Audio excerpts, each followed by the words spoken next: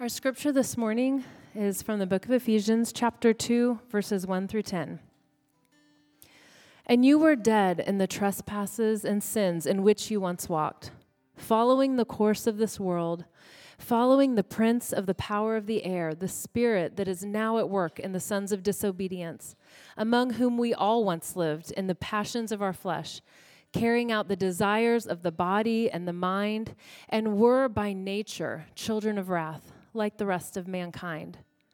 But God, being rich in mercy, because of the great love with which he loved us, even when we were dead in our trespasses, made us alive together with Christ. By grace you've been saved. And he raised us up with him and seated us with him in the heavenly places in Christ Jesus, so that in the coming ages he might show the immeasurable riches of his grace in kindness toward us in Christ Jesus. For by grace you have been saved through faith, and this is not your own doing. It is the gift of God, not a result of works, so that no one may boast. For we are his workmanship, created in Christ Jesus for good works, which God prepared beforehand that we should walk in them. This is the word of the Lord. You can be seated. Well, again, good morning and welcome to the Olathe campus of Christ Community. My name is Nathan. I'm one of the pastors here. It's good to be together. It's good to, just celebrate a beautiful day as well as to center ourselves in a place where we haven't been in a while, in the book of Ephesians. We've been in Matthew for quite a long time, taking a little break, and going to spend a couple weeks here. Well, about 6 months ago, I've got a whiteboard right next to my desk, and I wrote in the corner of the whiteboard a quote, and it's still there. I still look at it. I still read it. It's something I want to remember. Right? I want to keep it inside me. And it's from the best-selling leadership book, Start With Why, by Simon Sinek. And our staff together, we watched one of his TED Talks, and I don't know anything about this guy. Like I don't know his faith background or anything like that. But his big idea, the thing that he says over and over and over and over again, is something that honestly that every church really needs to wrestle with. Here's what he says: people don't buy what you do; they buy why you do it. People don't buy what you do; they buy why you do it. Of course, we're not selling anything, but I mean, if you're listening to what he said there, it's not what you do that matters most. It's not even how you do it. It's why. Always why. And I have a little confession as a pastor, and I'd love to keep my job, so don't fire me. But there are times that I just forget why. I get so caught up in the what or the how that I lose sight of why or wonder if the why is really worth it. I mean, anybody else, right? Of course. Of course we feel that way sometimes about church. We all have stories of church being boring or worse, ineffective, or even worse, just absolutely toxic, right? Some of you have come from those environments, and even in the best scenario, like church is just kind of weird, right? Most of us are just used to it, but like we gather together every week, right? We sing a couple songs. You listen to me or Reed drone on forever. And we go about our business, right? We go home and we expect something to have happened to us, right? To somehow be different or be changed or at least being shaped by these things. And I glance around at the problems in our world and in our community. I look at the problems in our homes and hearts. And I'm not exaggerating when I say that this keeps me awake at night. And I wonder, is this really the best that we can do? Like this, right? And of course, we've been talking lately about expanding here, and it gets scary quickly, doesn't it? I mean, yes, we're growing, but man, maybe instead of getting bigger, we should just, shut it down already.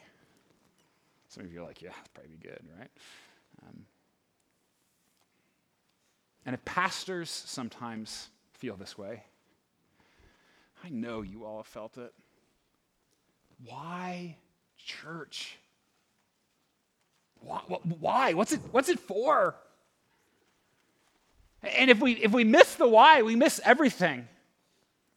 So why do we do this thing? Why do we gather? We're asking that question at all of our campuses these next 3 weeks together. Kind of taking it aside a time out of our normal rhythm. We do this occasionally to talk, just remind ourselves like who we are, like what our purpose actually is. Why church? And I've got to tell you, it does give me some hope knowing that we're not the first church to wrestle with this question, right? I'm not the first pastor to have these challenges. In fact, even 2,000 years ago, in the early church, even they dealt with that question. It's one of the reasons why the Apostle Paul writes this letter to the church at Ephesus. If you have a Bible, I encourage you to turn there. We're in Ephesians, or you can find it on your phone. Love to be able to follow along together. And why church? Well, here's what we're going to see. This is what keeps me coming back. It's why I'm here today. It's why I plan to be here next week and next year. It's simply because there's hope here. I mean, if I had to boil it down of why I continue, despite all of her imperfections and inadequacies, why I continue to believe that the church matters. It's because there's hope here. And Paul, even in his letter, as he writes, this is back in chapter 1, we're going to be in chapter 2 today, but he writes, he says he prays that we may know the hope to which he has called you. There's hope here. And let me just ask, like, where else are you finding hope today? Politics? Money? Success? Family? Sex? I mean, we know, right? Don't we? We know those things are never going to really cut it, not for the deep longings within us. But as we look at Ephesians, we're going to see 3 things over these 3 weeks. As we think about why church, it's because there's hope for me, hope for us, and hope for all.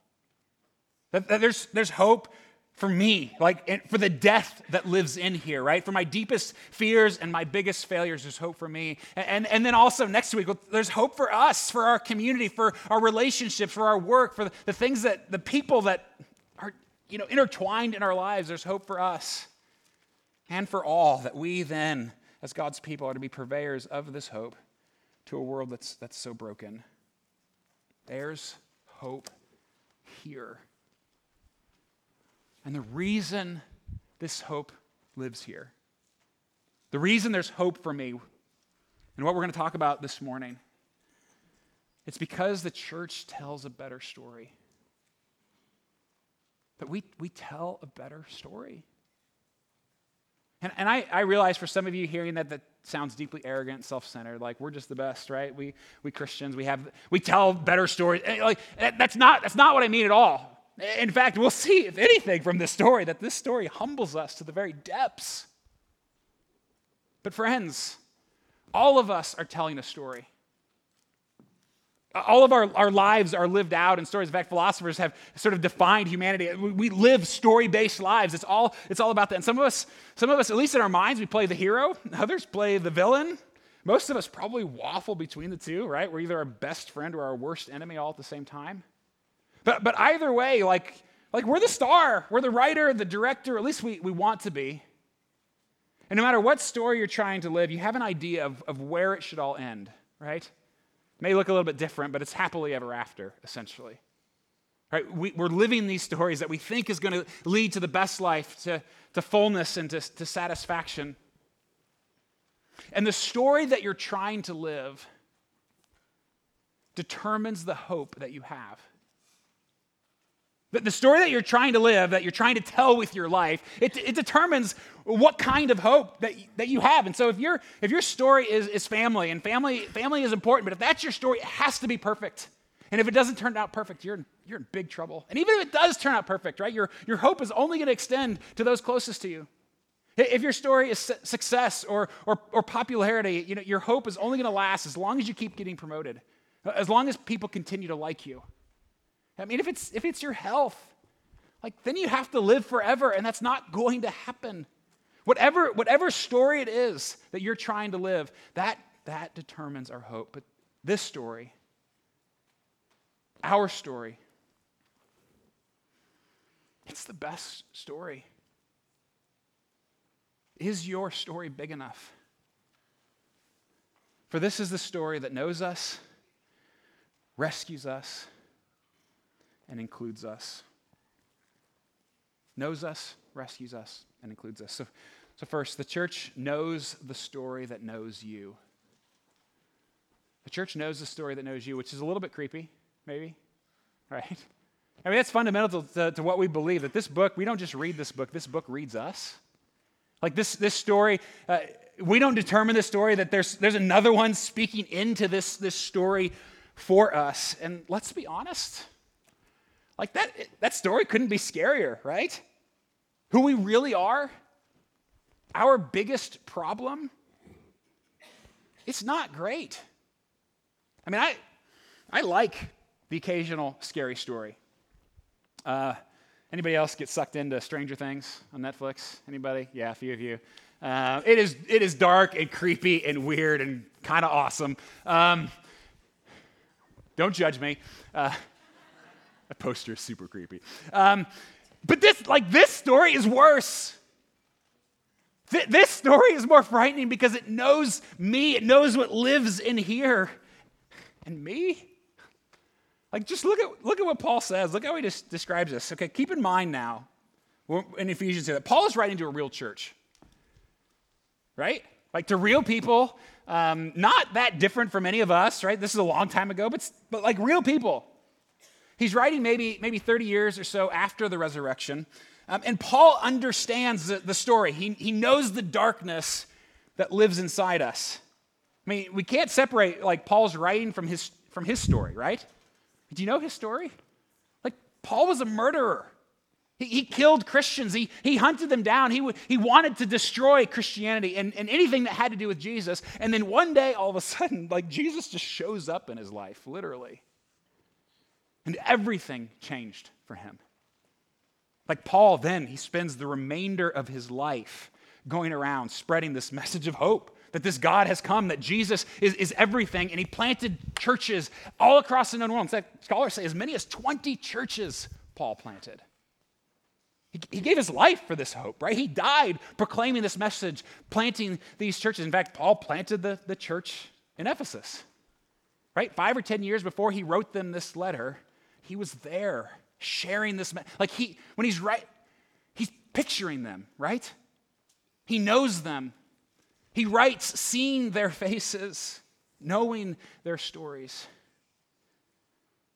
And in chapter 1, as Paul writes this letter, chapter 1, he really paints this picture of what God has done throughout redemptive history in bringing salvation to humankind. But chapter 2 culminates with the church, the household of God, the people gathered together, this community.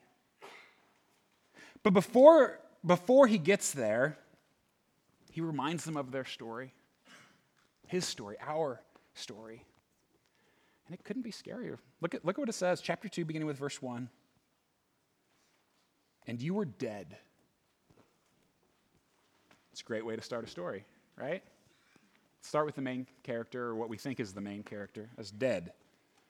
And you were dead in the trespasses and sins in which you once walked, following the course of this world, following the prince of the power of the air, the spirit that is now at work in the sons of disobedience, among whom we all once lived in the passions of our flesh, carrying out the desires of the body and the mind, and were by nature children of wrath, just like everybody else.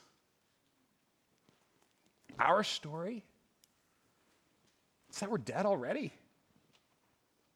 Our biggest problem isn't lack of money or lack of education. It's not the political disaster that we find ourselves in. It's not even the people, like the worst people around you in your life. My biggest problem is me. Like I'm the difficult one, right? I'm the villain in my own story. My own worst nightmare. Like if anyone is going to shipwreck this thing, it's going to be me, Paul says. Why? Because I'm a son of disobedience, which just sort of sounds like a Stephen King novel, doesn't it? A son, he described like walking in sin, he says, following the flow of this world, following the devil, he says. Maybe you hear that and you're like, man, Paul, come on. Classic exaggeration, right? Classic Paul. Just going overboard. I'm not that bad. I mean, yeah, I sin, right? I mean, who doesn't? I'm not perfect, but I'm a whole lot better than most people. I'm living a decent life, right? But look how he continues. That we're constantly living out the passions of our flesh, right? That we're essentially enslaved to the desires of our body and mind. And, when I read that, actually, that does sound a lot like me, truthfully. Constantly consumed with my own desires, my own sense of satisfaction and well-being, right? No matter what the cost. I recently, just this past Monday, I think, finished reading to the kids. I love to read to the kids. They're 9 and 7. 100 Cupboards by Andy Wilson. It's kind of a fantasy world sort of book, and like the climactic scene of this story is when this mostly dead and yet strangely beautiful witch shows up. And in the story, I mean, like sin, like she's lovely, her voice is appealing, she draws you in, you think, there's something about her that you just can't escape, and yet you find out very quickly that she is there to consume the main character, right? That she can't live apart from his death, and she will do anything to grab onto it and to take it. And as it's written, the kids and the reader along with them get these like strange glimpses of who she really is. They see her as this nasty old hag, eyeless, hairless, dead already. And as much as I'd really like to not believe that I'm the villain in my own story, Paul says I'm a dead man grasping at life, a zombie looking to feed. But you know what? Like, that's not even the worst part. Look what he says next. Thanks a lot, Paul. He says, we were by nature children of wrath. By nature, children of wrath. Like, not just our behavior. Like, it's not just our sins. It's that, like, it's part of who we are in our brokenness, that we prefer selfishness. Like that we gravitate towards pride and self-centeredness, that we will do anything to, again, consume those desires.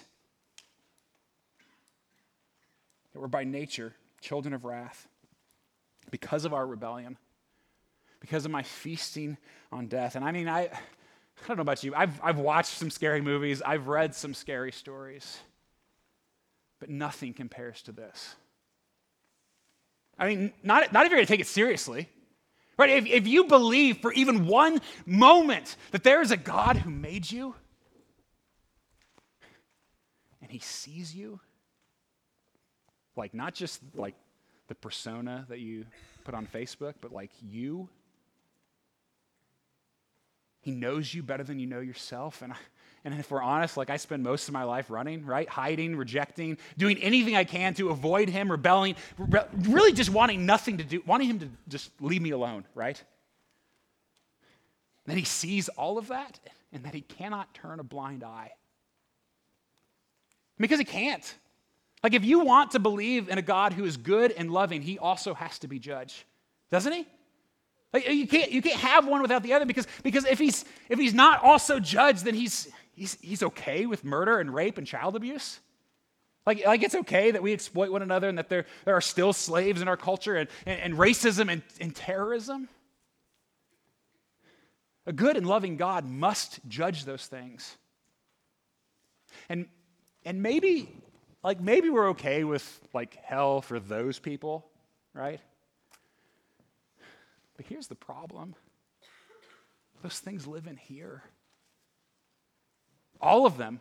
And if you don't see them in you, look a little deeper. Those things, they're in us. And we can't just like get them out, right? They're in me. Ours is a story of death. And some of you have recently lost loved ones. Right? And you've experienced death. You've seen death up close. And as a pastor, I've been around more than my fair share of death. And death is ugly. Right? Even the very best death is jarring to us, and you cannot miss it, right? When you're there with a cold and lifeless body, how helpless it is. There's nothing left. Paul says that's us. Cold and laying on a slab. And yet somehow we still think, well, if I'm just good enough, if I'm just decent enough, right? If I'm just successful enough, or maybe if I just can carve out enough happiness on my own, then I can live a good and fine life. But we're dead. The dead can't do anything for themselves. That's the church's story. And listen, this means that the church is not a place for people who have it all together. It's not a place for people who think they're okay, right? Who think they don't need any help, who think that they're better than. That's not who we are. It can't be. The starting point for going to church isn't thinking you're good enough. It's not believing that you're better than. The starting point is admitting that you're not. It's admitting that you're dead. I mean, if you're a follower of Jesus and you consider yourself a part of a church, like the entry point is just, I'm dead. I can't do it. It's one of the things that we hold in common together is how helpless and desperate we are. Great story, right? It stinks. Didn't you say something about hope earlier? Well, honestly, if this is where it ended, this would be where it ended. There would be no hope. No point to any of this. It would be ridiculous, right? We'd be lost, and we would remain dead. But the next two words out of Paul's mouth, two of the greatest words ever written. So simple, and yet everything changes with these two words. We were dead, but God. We had no chance, but God. We had no hope, no possibility, but God. Yes, the story knows us, and it couldn't be scarier, but it also rescues us, and it couldn't be more satisfying. And you may have noticed that all the verbs up to this point, they're all past tense, right? It's who we were. It's who we used to be. It's who we would be apart from Christ. But God, Paul says, being rich in mercy because of the great love with which he loved us. But God who overflows with mercy. I mean, he's rich with the stuff. Who loves us because he loves us. Right? That's essentially the reason Paul gives, right? Why does God love us? Well, he loves you because he loves you, right? That's his argument, right? It's not because we're so lovable. It's not because we're cute enough or nice enough. It's simply because the God of the universe chooses to love me. But God, even when we were dead in our trespasses, made us alive together with Christ and raised us up with him. Not when we got a little better, not when we became a little nicer, not when we tried a little bit harder. While we were dead. That you and I, if you're a follower of Jesus, that we share the empty tomb with Christ. That's what he says, right? That he raised us up with him, that when Jesus walked out of the empty grave on Easter Sunday, you and I walked out with him. How? Verse 8, for by grace you have been saved through faith, and this is not your own doing. It is the gift of God, not a result of works, so that no one may boast. By grace through faith. Grace, it's a gift of God, which actually, it only makes sense, right? If you're dead, it has to be a gift. Dead people can't earn anything. Through faith. Trust, dependence, not perfect faith, not doubtless faith, simply enough faith to say, I'm with him. And that this story can be our story. Mine and yours. And as a church, This is what we do. Like, this is why we gather, to tell this story over and over and over and over. And there is no other story. There's no other like side thing. This is the story. And so if you're new here, let me just kind of let you in on a little bit of a spoiler, I guess. Like, we don't gather because it's going to be super inspiring. I mean, it's me most times. It's just not going to happen. We don't gather so we know all the rules. Not that rules are unimportant, but that's not why we're here. It's like, well, I got to know all the rules so I can know how to get good enough, right? No. We certainly don't gather so that we can, look down on those who don't. That we can feel good about ourselves and go off in our self-righteous ways. That is not it. We come to tell this story. To remind ourselves that we are dead, but have been made alive. I mean, what a story. Like, if you think the story of Christianity or the story of Jesus or the story of church is about, mean people becoming a little nicer, right? Or bad people becoming a little less bad, or good people becoming better. I mean, come on. How lame would that be? Ours is a story where dead people are made alive. That's the transformation that happens. That's our story. And when we tell that story, when we live that story, others encounter it. Let's watch.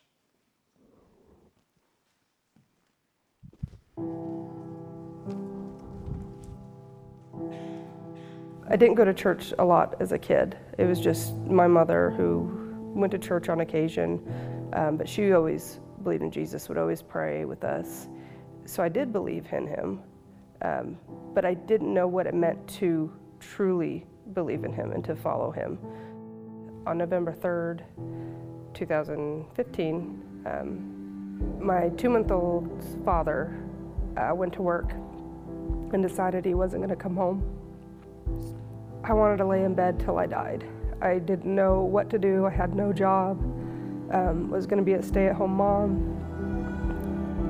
I just reached a point of knowing that everything I ever did in my life to make me feel happy or have this wonderful life was so wrong.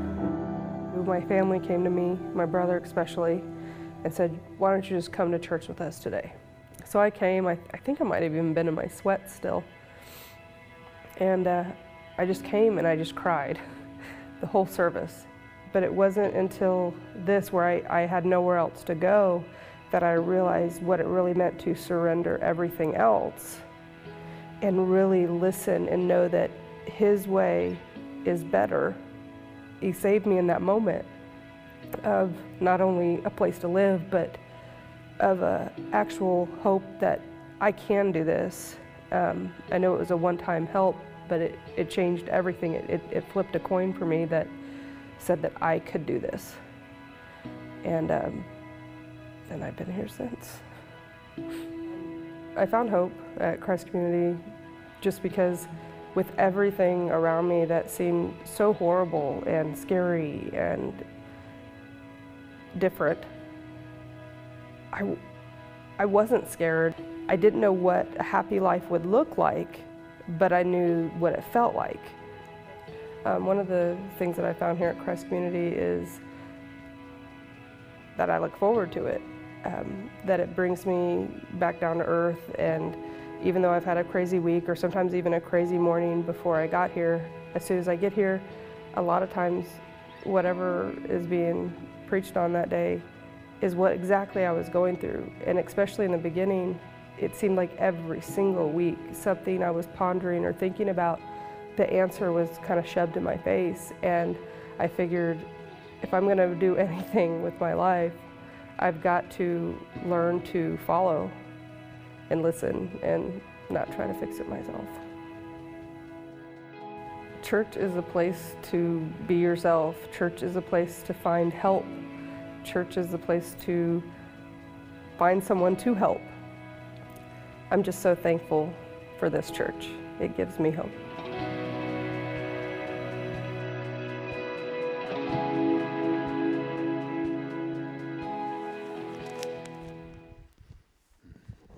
That's our story. And that leads us to the last thing. I want to get a little bit practical here for us as we think about what it looks like to live this out together. Because the story doesn't end there. Your story, Kristen's story, my story, it doesn't end there. Yes, the story knows us and it rescues us. But what's so amazing is that it also includes us. It invites us in and gives us a job to do, that you and I were not just saved from something bad, right? Sin and death and brokenness. Like we're saved for something good and beautiful and wonderful. For even though Paul, he clearly said there's nothing that we can do to earn it, it doesn't get us off the hook, right? In verse 10, he says, "For we are his workmanship, created in Christ Jesus for good works, which God prepared beforehand that we should walk in them." And so we've got to ask ourselves a few questions, both individually and together as a people gathered in this space. First, ask yourself, have I embraced this hope? Or maybe even, am I embracing this hope? Like not simply a one and done sort of, this is something that are you continuing to go back to this source of hope? Because Paul says that we who embrace the story, we who are his people, his church, that we are his workmanship. Like that word just struck me this week.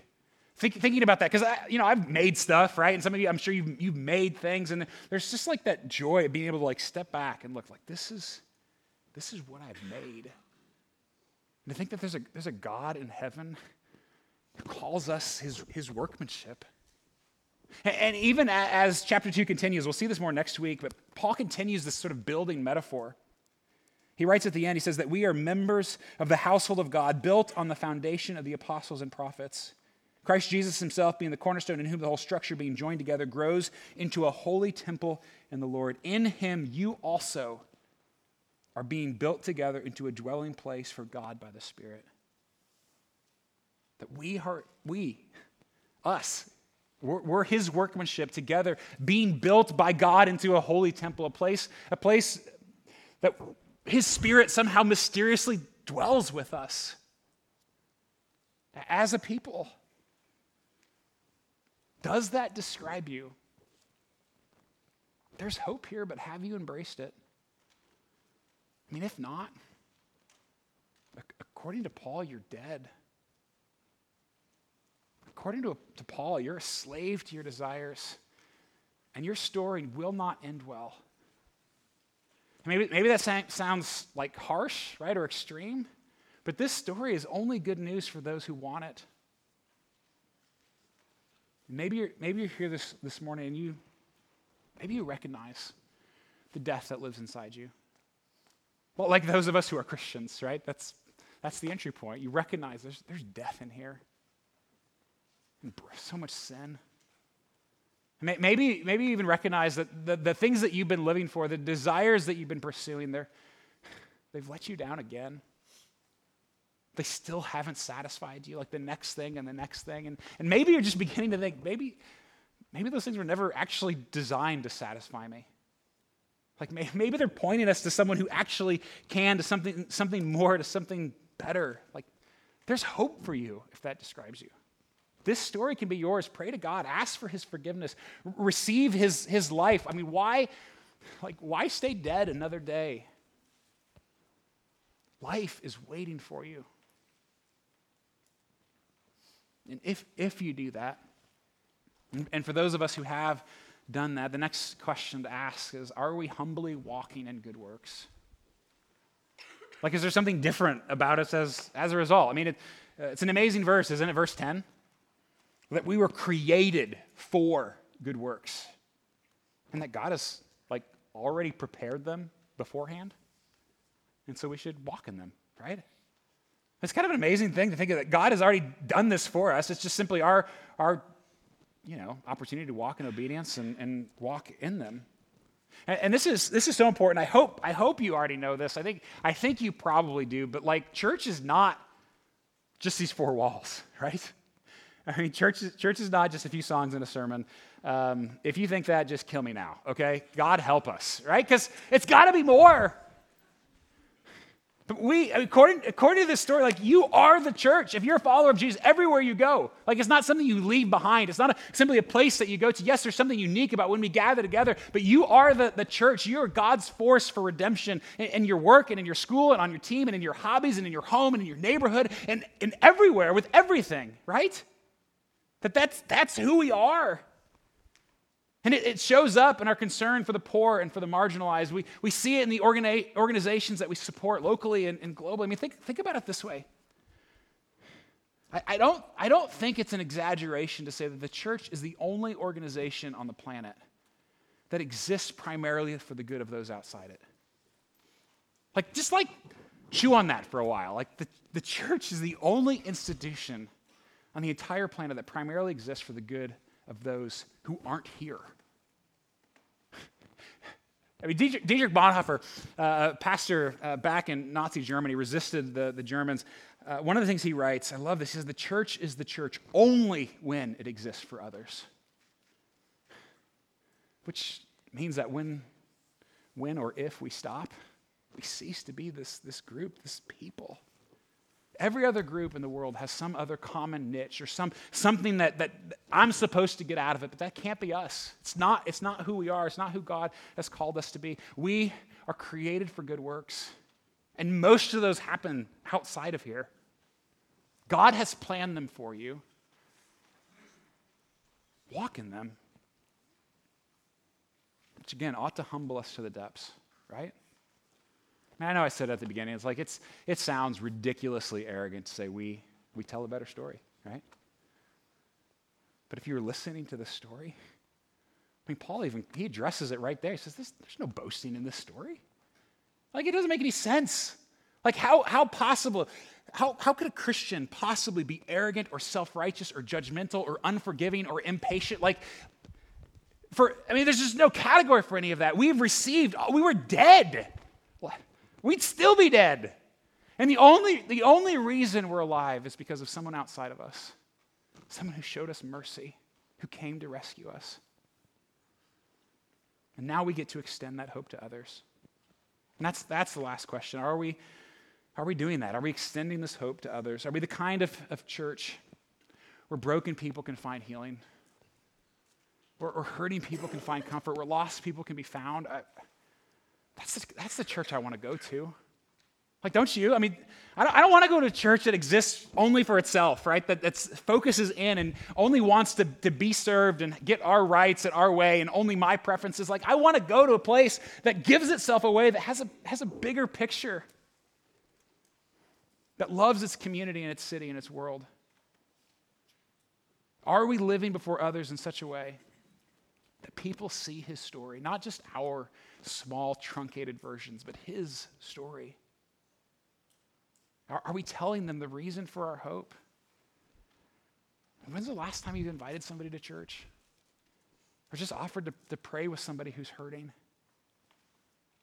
I mean, even as I said that, for many of you, somebody, like a face, popped into your mind, right? We all know people who are desperate for hope. Why not offer it to them? Why not invite them into this story? And I know, even as I say this, that is happening here.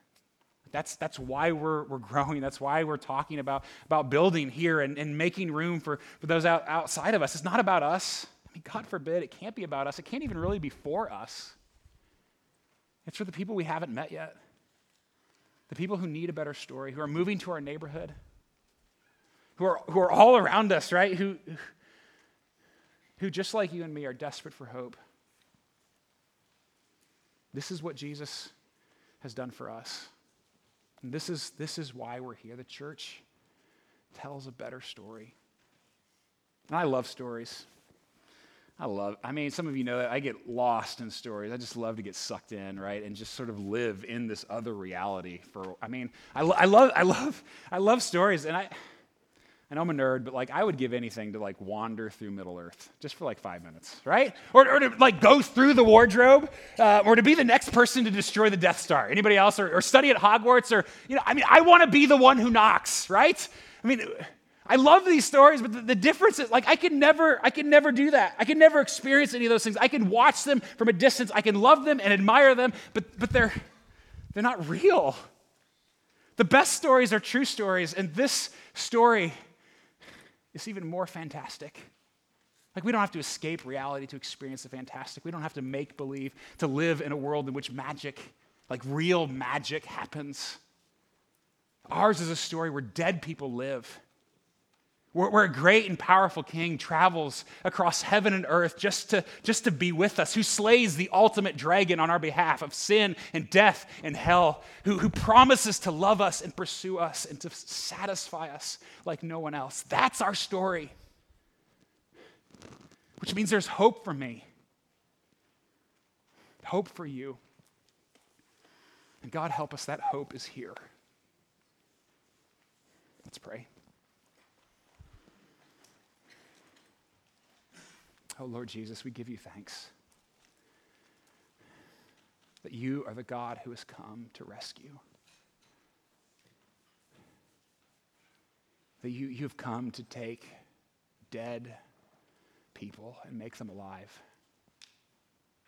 God, that you've come to pursue those who have rebelled against you and invite them, adopt us into your family. God, I pray that we would embrace that. And would you humble us with that? God, I pray that you would forgive us for the ways in which we have been arrogant or self-righteous or just proud, God. Remind us that all we have is what you've done for us. That all we are is who you have been for us, and that, God, together we can rejoice that it wasn't just Jesus who walked out of that tomb alive, but me too.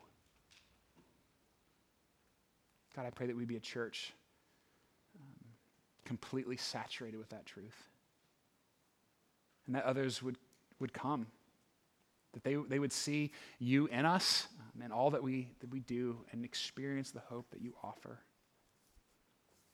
God, I pray that it wouldn't be ever about us, but about your great name. God, build your kingdom. And if you're so gracious, would you use us to do that? I pray this in Christ's name. Amen.